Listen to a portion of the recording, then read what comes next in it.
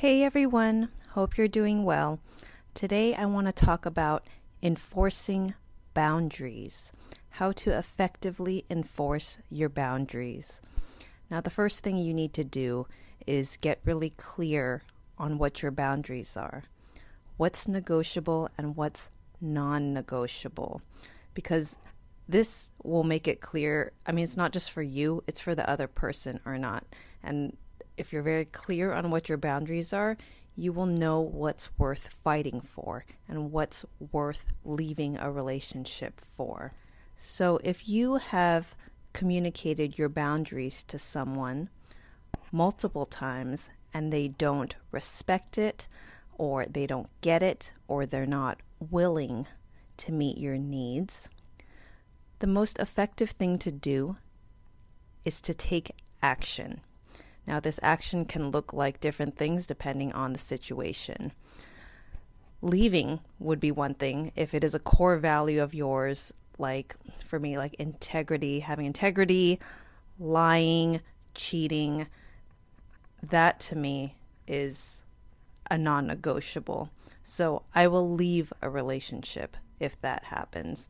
Of course, there's some nuances like with cheating and things like that. Like I would be open to talking about it, but for the most part, if someone is like a cheater and serial cheater and they keep hiding it from you and they can't even have those conversations, that's a non-negotiable for me.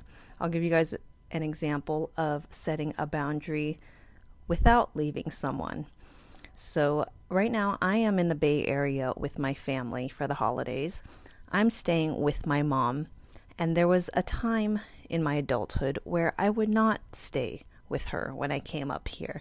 And this was a transitional period for us because, I imagine as a parent, because I'm not a parent, it must be hard watching your kids grow up. And then eventually you have to start treating them like adults with mutual respect. And my mom, when I would stay with her during this period, she would not respect me as an adult. She would still barge into my room and treat me like a kid, basically. And I did not like this. And her attitude was basically like, too bad, I'm your mom. And so what did I do? When I started to come up here to visit, instead of staying at her house, I would stay at a hotel. And she did not like this. She got so mad. She said, why are you wasting money on a hotel? You could just stay here. And I said, I need space. I'm going to stay in a hotel because that's where I get my space. And I continued to do this until she got it. I didn't even have to say anything else about it. Eventually, I gave it a try again and I stayed at her house and she totally got it. She stopped barging into my room. She understood what I needed. So that is an action I took to communicate my boundary to her. Me staying in a hotel means I mean it. I don't want to stay here if you don't respect my space and if you don't treat me like an adult. Another example I'll give is with my husband Pete and I.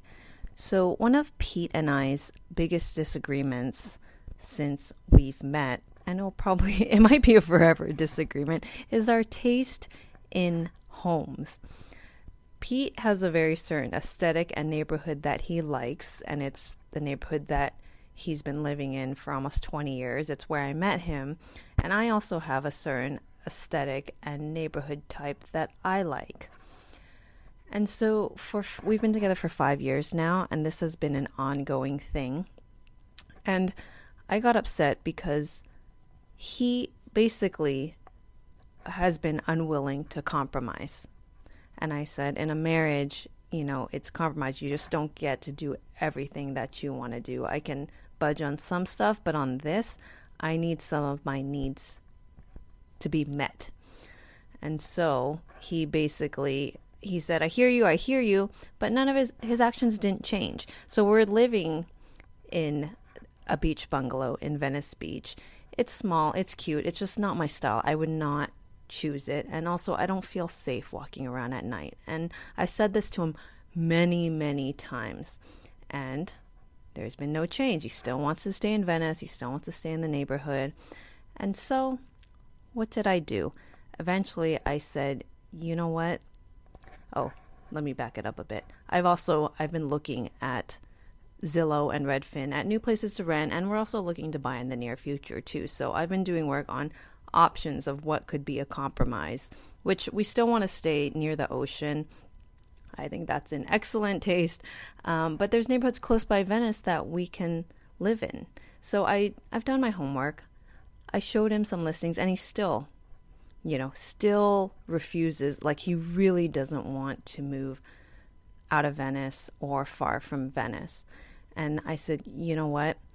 I've been telling you my needs for 5 years now.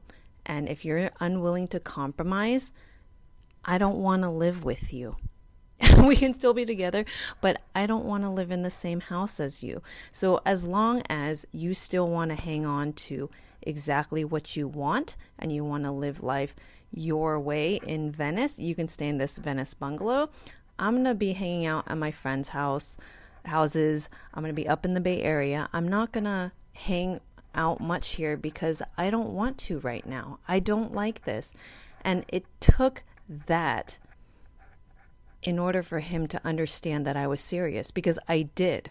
I left home for a couple days and I didn't want to talk. I said, I don't want to talk about it until you're ready to either compromise or you're ready to tell me the truth of whether you're even willing to or not. Because once I have the truth, then I can decide what I want to do. And it made it into a more emotional situation than it had to be. However, he got it at that point and he apologized and he knew that I was serious. This isn't just me complaining, I don't like it, and me doing nothing about it. This is me being serious, and I am a literal person, which he probably knows that by now.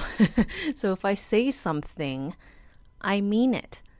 I mean it. I mean that I want to live in a different neighborhood. Yes, we could stay, close-ish to Venice, so I'm not moving you out of Los Angeles. However, these are my needs, and that's how I got them met by him regarding this. So yeah, boundaries can be tough, but if you're clear on your needs and you're good at communicating them, and as long as the other person is clear on them, that's all you can do. And then you see if they're willing or not willing to meet your needs, and then you can decide from there what you want to do. Good luck out there. I hope you have a great holiday season. I'll talk to you guys next week.